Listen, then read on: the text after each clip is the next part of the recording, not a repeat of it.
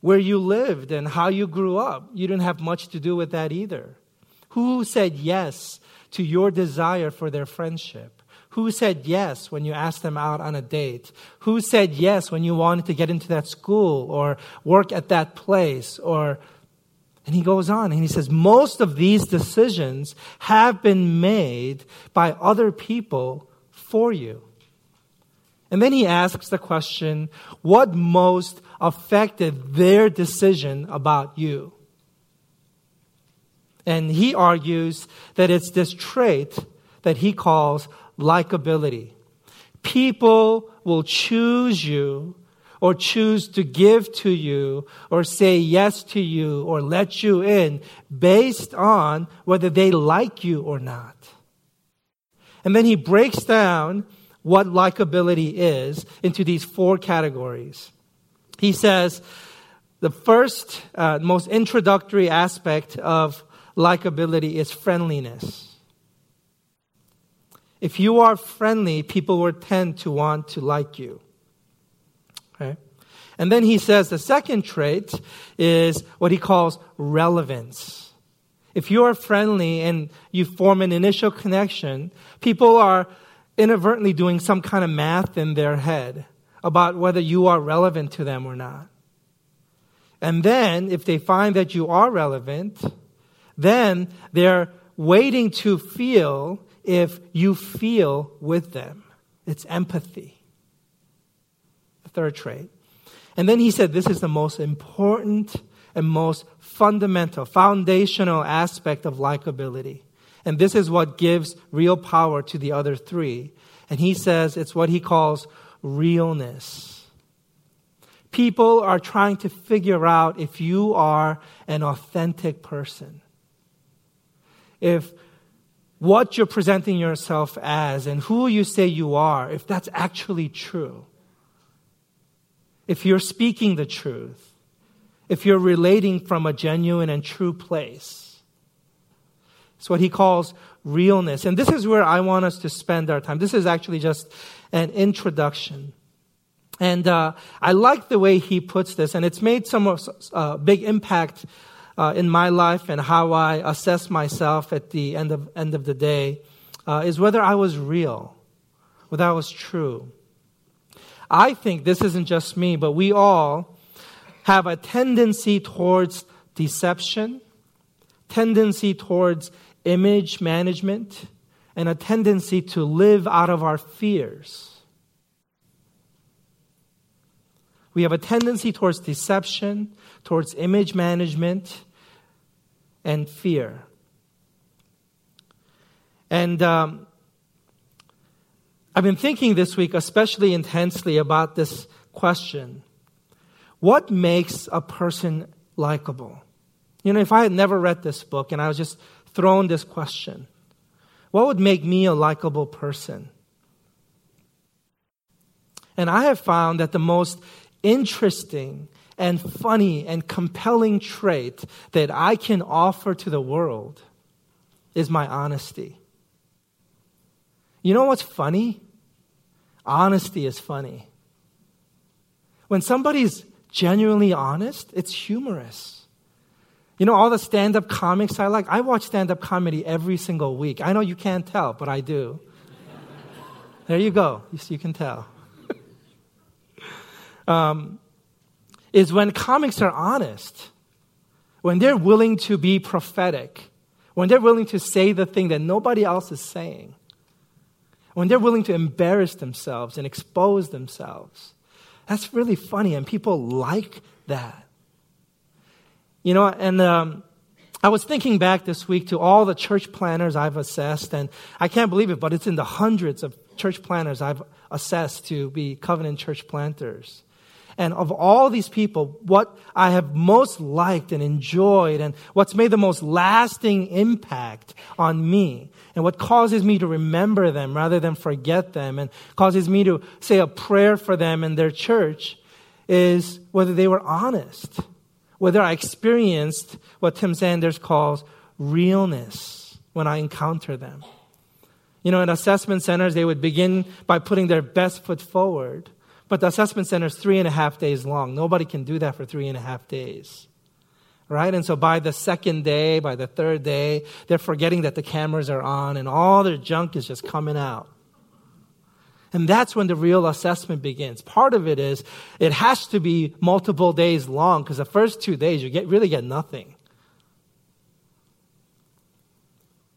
Genuineness, honesty. I want to suggest to you today that Jesus was the most likable human being to ever walk this earth.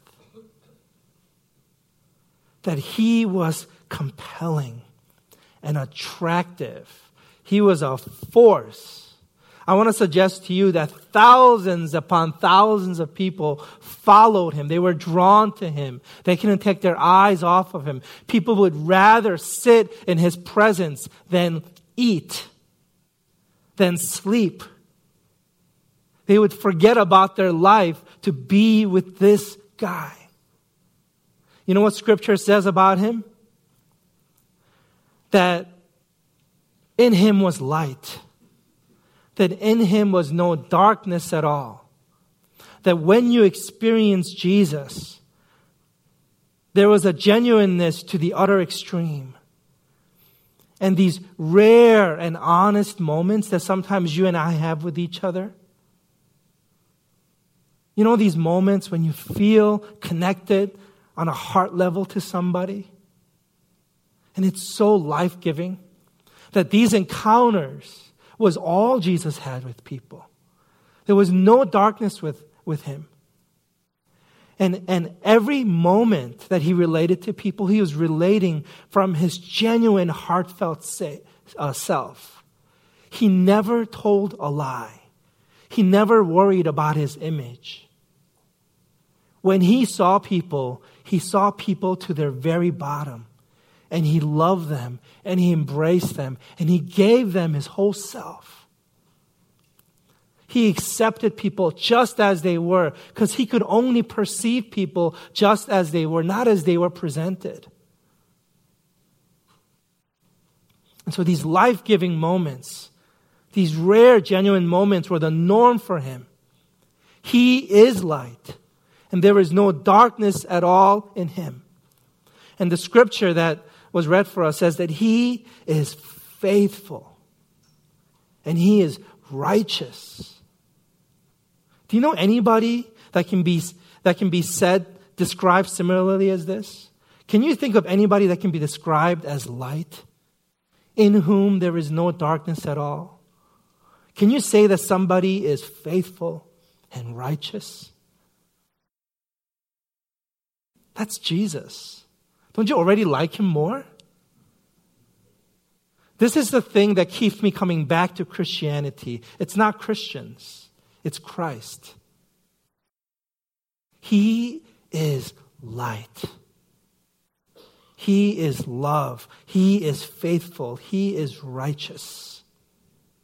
Can you imagine how likable and attractive Jesus was? So what I want us to do this morning is to first have a word study. I want to take you through a rather thorough Bible study focusing on certain words. And then I want us to draw out some principles from this word study. And then I'm going to tell a story, which is a rather vulnerable story. And then we're going to have a couple of application points, and then we'll be done. Okay? But what I need you to do is to give me your undivided attention, because this is going to take a little bit of work. Okay, and I did a lot of work on this, and 2 days out of the week I was sick, and so I worked extra hard. And so I think there's some good fruit here, but we have to be willing to bite it and chew it and digest it together. Okay, let's start with verse 6. If we say that we have fellowship with him and yet walk in the darkness, we lie and do not practice the truth. The word I want you to focus on is the word fellowship. It's the Greek word koinonia. Say that with me. Koinonia.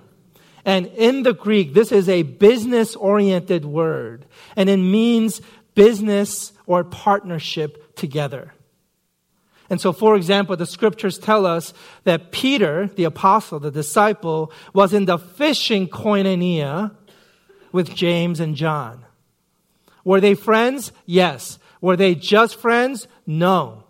They became friends by being in the same business together. This is where J.R. Tolkien gets the title of his book, The Fellowship of the Ring, which means that these random people, these natural enemies, became the very best of friends through their common mission of destroying the Ring of Power in the fires of Mount Mordor, right? They hated each other. They were sworn enemies in some cases, but they became lovers of each other's souls through their common business. Another way to say that is they are seeing the same thing together. And this is the essence of the meaning of the word koinonia or fellowship, seeing the same thing. Second, in verse 6, is the word truth. We lie and do not practice the truth. This is the Greek word aletheia. Say that together. Aletheia. And it doesn't mean truth the way we think of truth.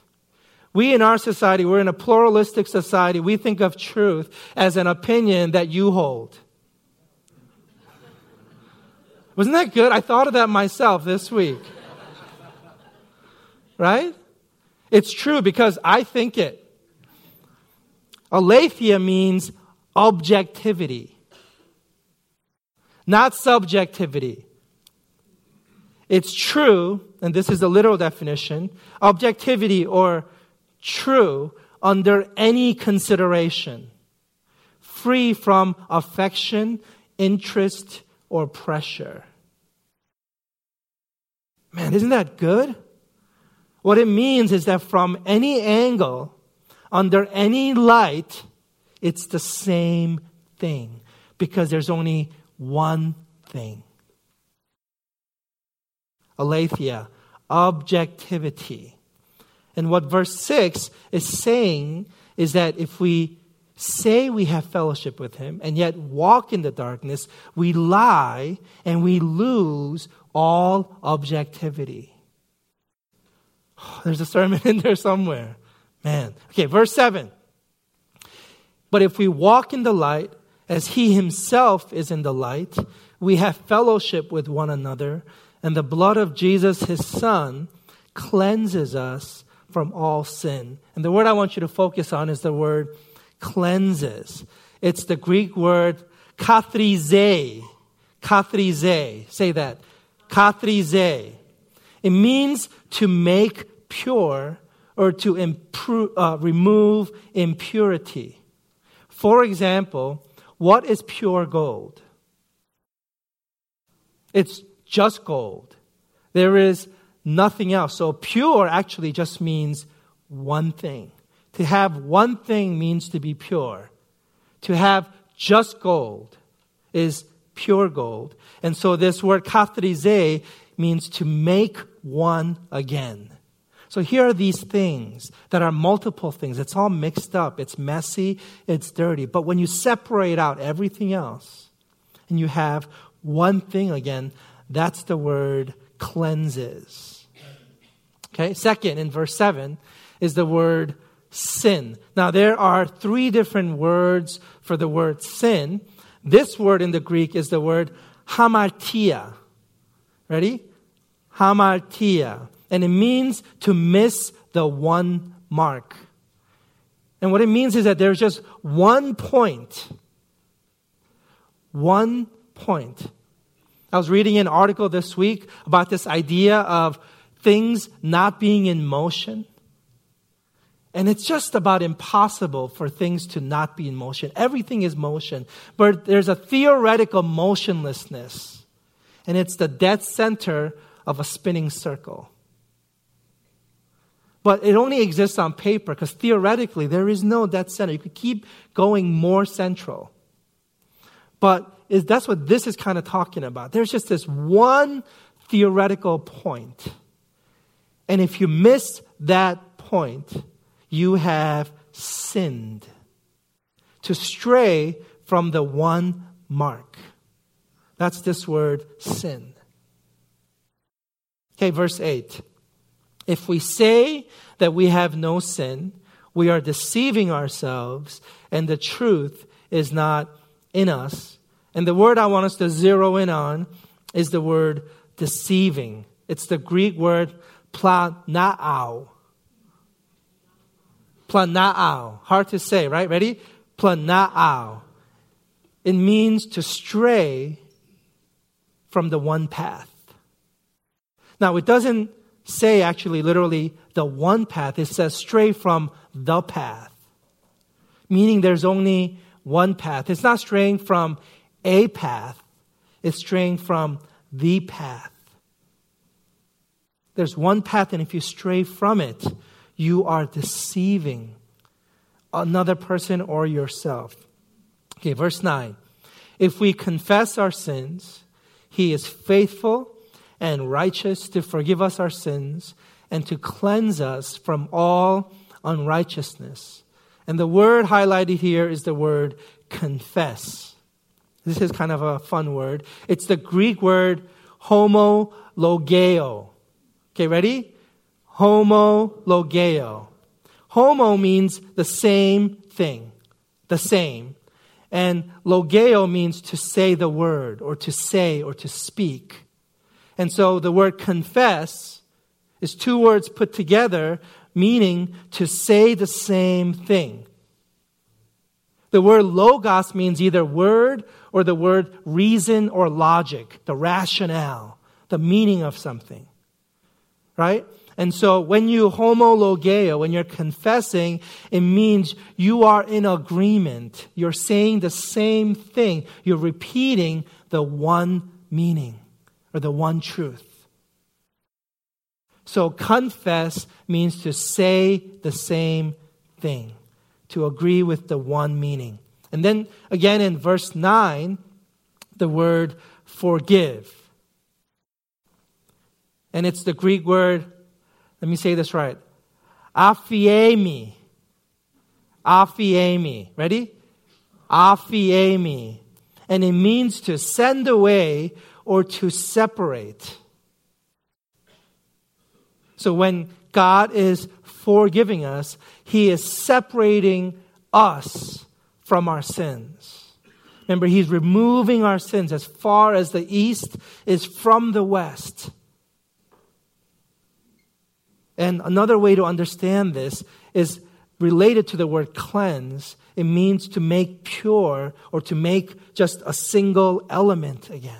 We are no longer defiled by sin, mixed in with sin, but sin has been separated out from us. Now, what do all these words have in common? These are all the meanings together.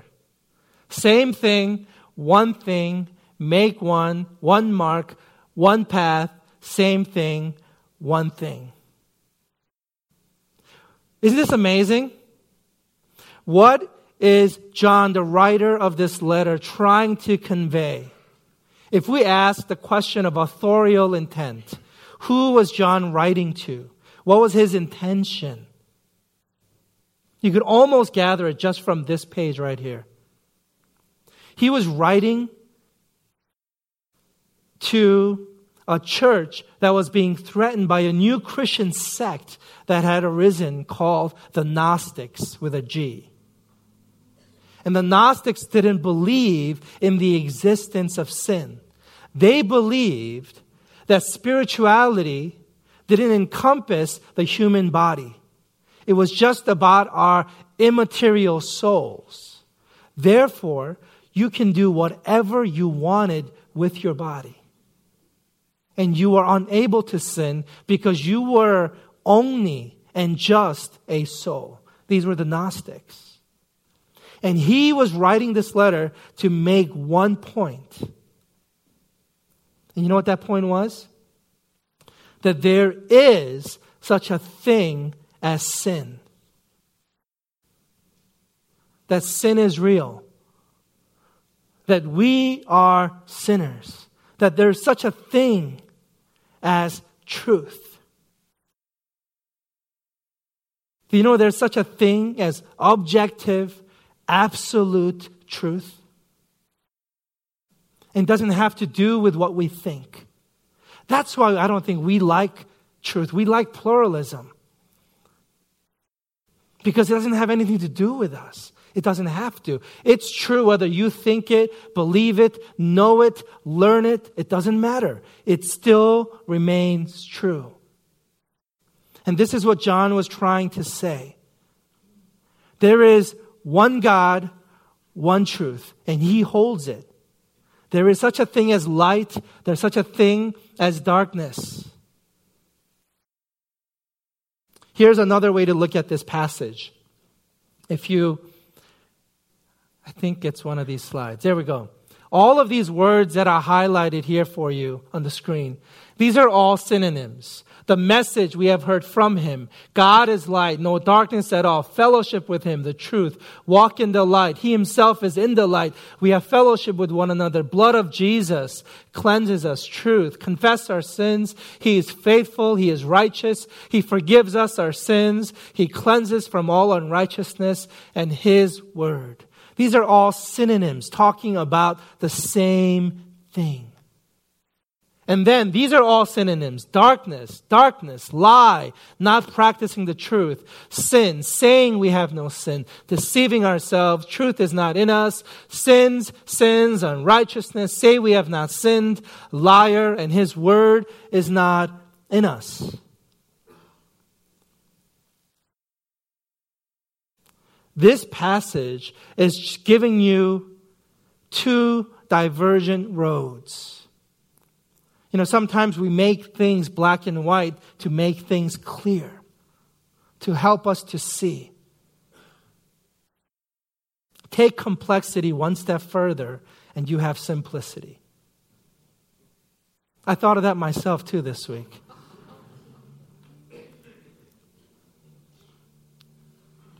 And John is saying, what will you choose?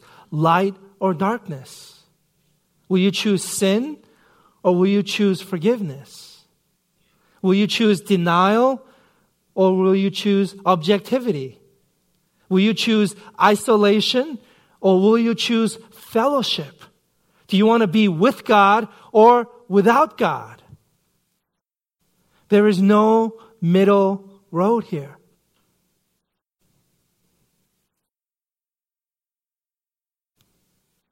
So let's get to the principles here. The first principles have to do with this idea of sin. The first principle is that sin is real. We talk about mistakes. We talk about messing up. We talk about forgetting. We use words like just. I just did this, or I just did. We didn't just anything. We sin. And part of what it means to believe in Jesus is that we are sinners. And it's okay to come clean about the fact that we sin. Sin is a reality. We don't label ourselves as Gnostics with a G, but we're functional Gnostics. We live as if sin isn't real. Sin is real. So in this Passion Week, this week, I want to give you an assignment. Try doing this. Try using this word sin as much as possible to describe yourself this week. Instead of the word just, or mistake, or forgot, or happened to, or because, or any of these rationalization or self-justifying language, or self-excusing language, use the word sin instead. I sinned. I'm evil. Yes, choice was an actual element in my thinking. And I made a bad one. And I tend to make bad choices. And then I lie about it. I'm sorry I'm late because I disrespect you. It's not because of anything. I'm a sinful person. Okay? Second principle about sin is that sin involves self-deception. And denial ain't just a river in Egypt. I didn't make that one up. We lose objectivity as soon as we sin. Do you know what it means to have your judgment impaired? That means that if you're drinking alcohol, you don't have the right to make the decision at the end of the evening if you are okay to drive or not. Why? Why is that part of the program? Because by the time you are making the decision to decide for yourself whether you are okay to drive or not, by that time, your judgment is already impaired. So you don't have the ability, the objectivity to decide if you are able to drive or not. And what John is saying here is, if you sin, and then he says you do, your judgment is impaired. If you find yourself thinking, well, I'm not really a bad person, your judgment is impaired. We lost our ability to decide, to pass judgment on ourselves a long time ago. Your thoughts about yourself, whether they be good, whether they be bad, whether they be self-justifying or self-uplifting, is irrelevant to God. God doesn't care what you think about you. This is what Paul says to the Corinthian church. He says, I know you judge me and you think I'm a bad guy. But I want to tell you, I don't care what you think about me. And then he says, I don't care what I think about me. Because I am God's servant. And by his judgments, God's servants either stand or fall, but he is able to make me stand. Because that's God. That's God's job. It's his prerogative.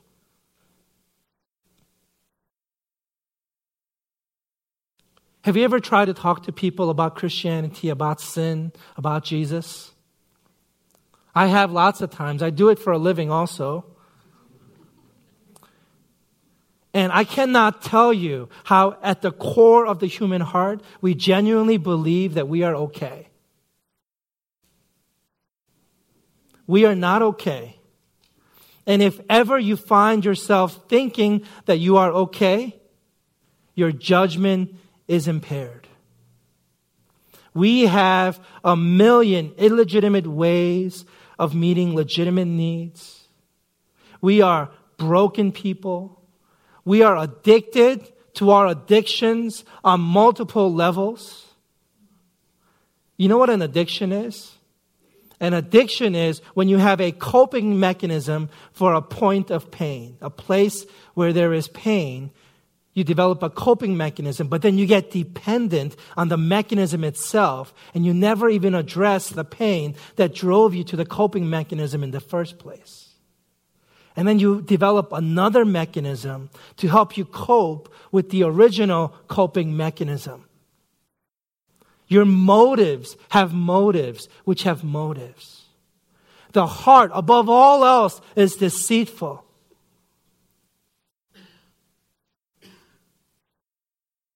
We are bad people, folks. And we have been bad for a long time.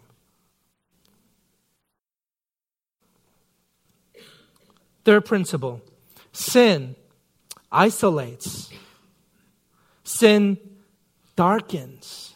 Sin separates us from the very resources we need most. All of the help you will ever receive come from God through people. And what separates you from the very help you need are your secrets. The power of sin is in its secrecy. And secrecy loves darkness. And here's what the passage says. If you confess your sin, not just that you did something wrong, but that you're just wrong on the inside. Something is wrong. That you are broken. You are damaged goods and you need help. And when you are able to admit that, then all of a sudden there is light in the room. There is oxygen, and people come over to your side and they see things that will be helpful for you, and they're able to be resources to you, and God is able to love on you through them. Hope shows up when people who care show up. But if you are in denial about the fact that you need help, and you are clinging to your sin and your sinfulness, you're in isolation, my friends. You are cut off from air and from water. And you're slowly but surely dying. You are spiraling on a suicidal path towards death and destruction.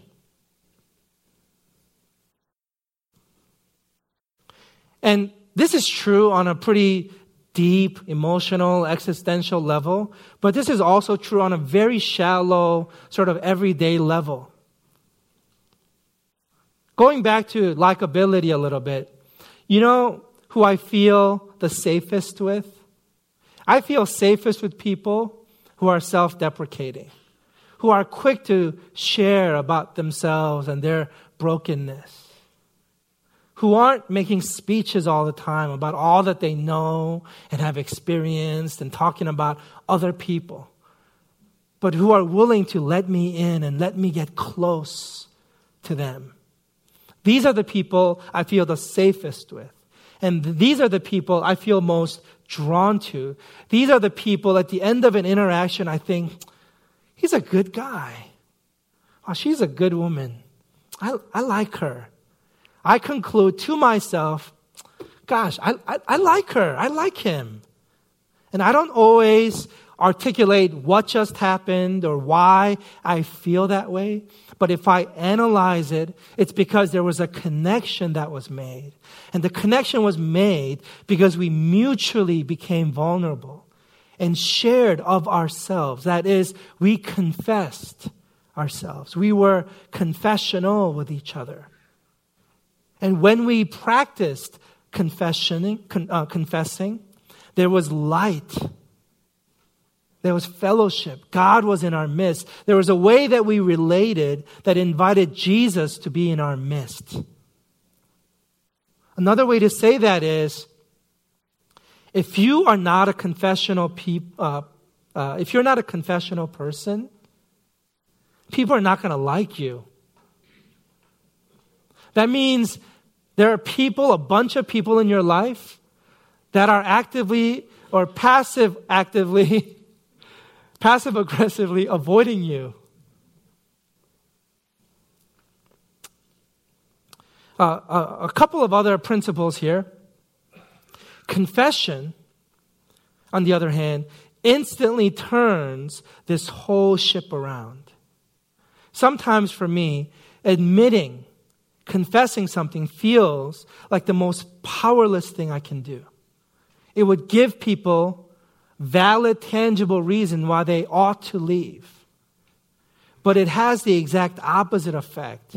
It's actually the most powerful thing I can do because it connects me to all the resources that I ever need to solve all my problems. And what I fear will break me actually is the only thing that can make me. And when I confess, it brings God and people over to my side. And so the second principle is by confession, I'm able to see, I feel connection, and I am ultimately saved.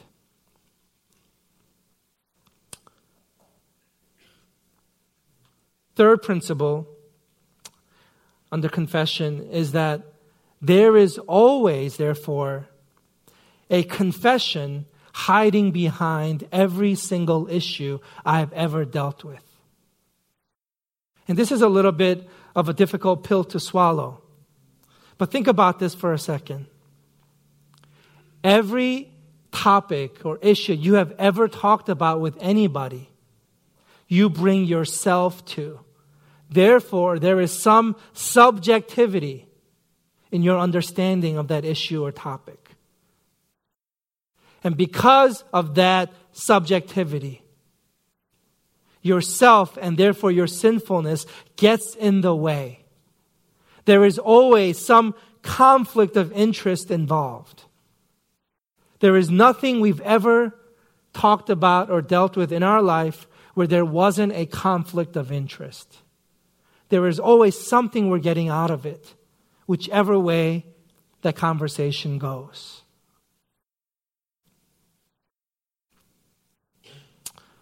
Let me share a story with you. And this story is really personal to me.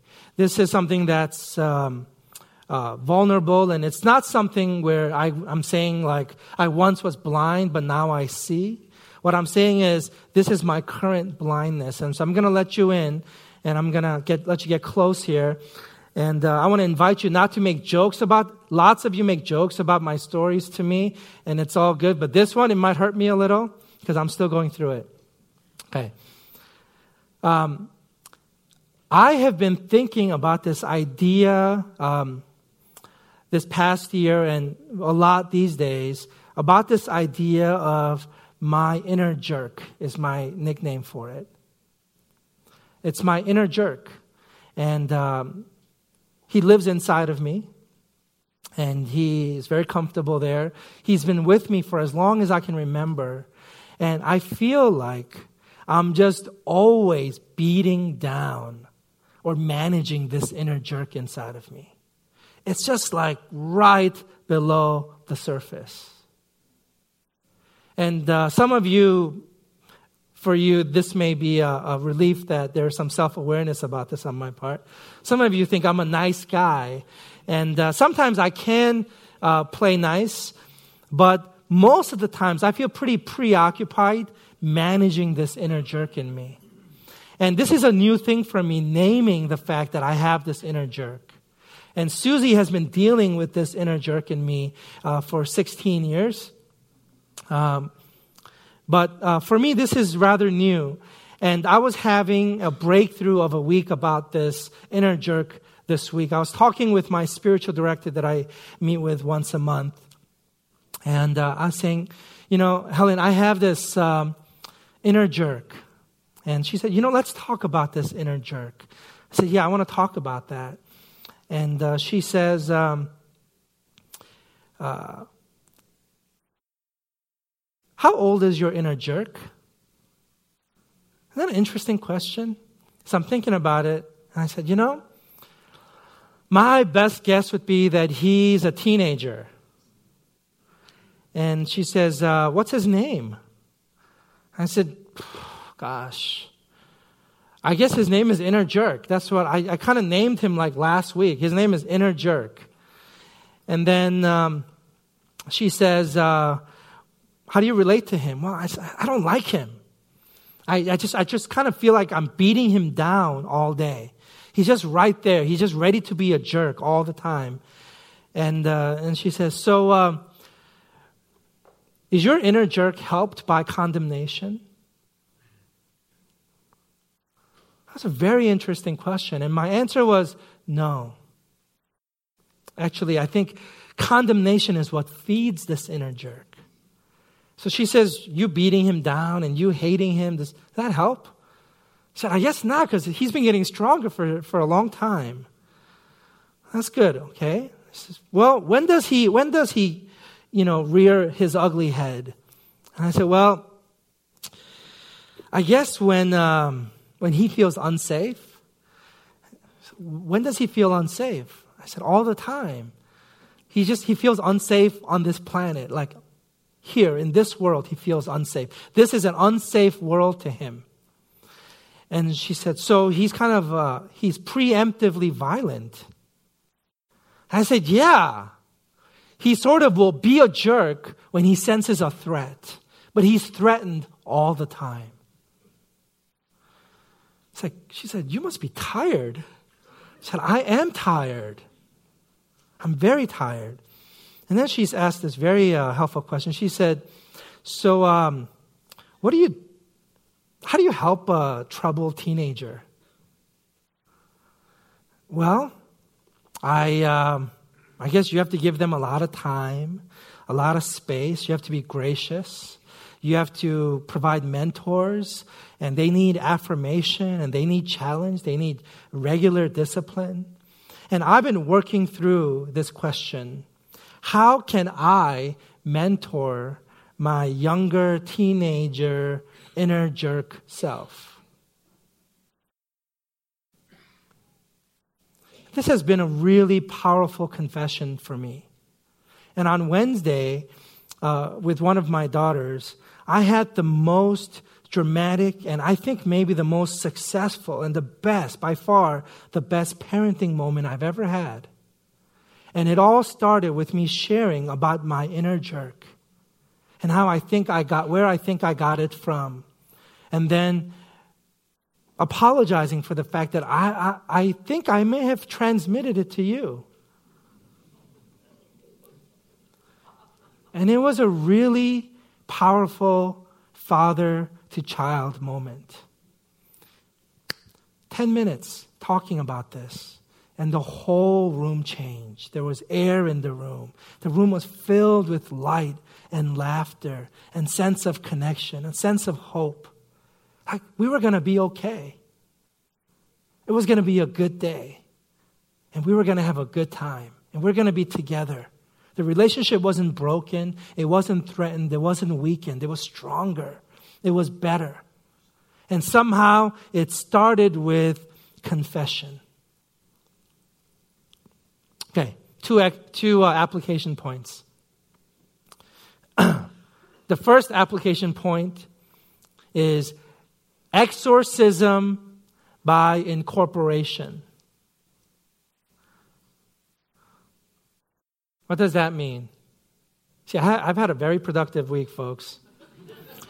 Exorcism by incorporation.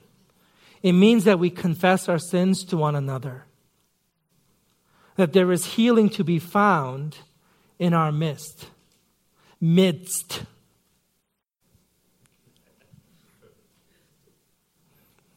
I have a sermon feedback team, and they've been criticizing the fact how I say the word midst. They said I'm forgetting the D.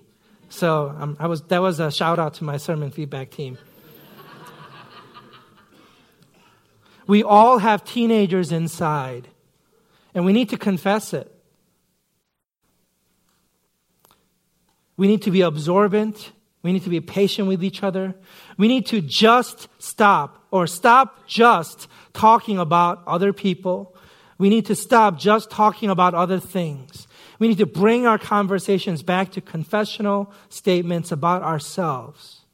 We need to acknowledge the reality that for a lot of us, people are avoiding us and people don't like us. And we don't have to do some fancy schmancy life rehab to get people to like us. We just have to do what the Bible says and start confessing our sins to each other. Christ draws near to the brokenhearted. And he said, you call me rabbi, you call me teacher, but I call you friends because I share myself with you. We acknowledge the fact that we are all sinners, that at any given moment, our sin is a part of whatever dialogue is happening. And we lead with that and we finish with that. And that feels really scary and it feels like powerlessness. But in that is power. In that is light. Okay, exorcism by incorporation. Second application is you and I, we don't make decisions. We don't bear the weight of choices in our lives. We simply seek more light. What that means is this. The very best decisions you've ever made in your life are you submitting to the truth of a matter. That when you are confronted with an issue, with a problem, with a conversation, you're not going to just pick yourself up by your bootstraps or man up and bear the weight of this issue and make a decision. What you are going to do is confess your limitations, confess your weaknesses, and ask for help and seek more light. And as you engage in the process of light seeking and confessing your weaknesses, then truth and light is found. That whether it's a parenting problem, whether it's a health issue, whether it's a church decision or a financial matter, you seek more light, and you lead and you finish with your confessions.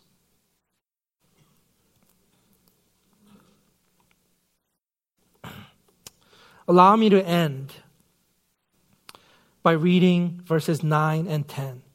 If we confess our sins, He is faithful and righteous to forgive us our sins and to cleanse us from all unrighteousness.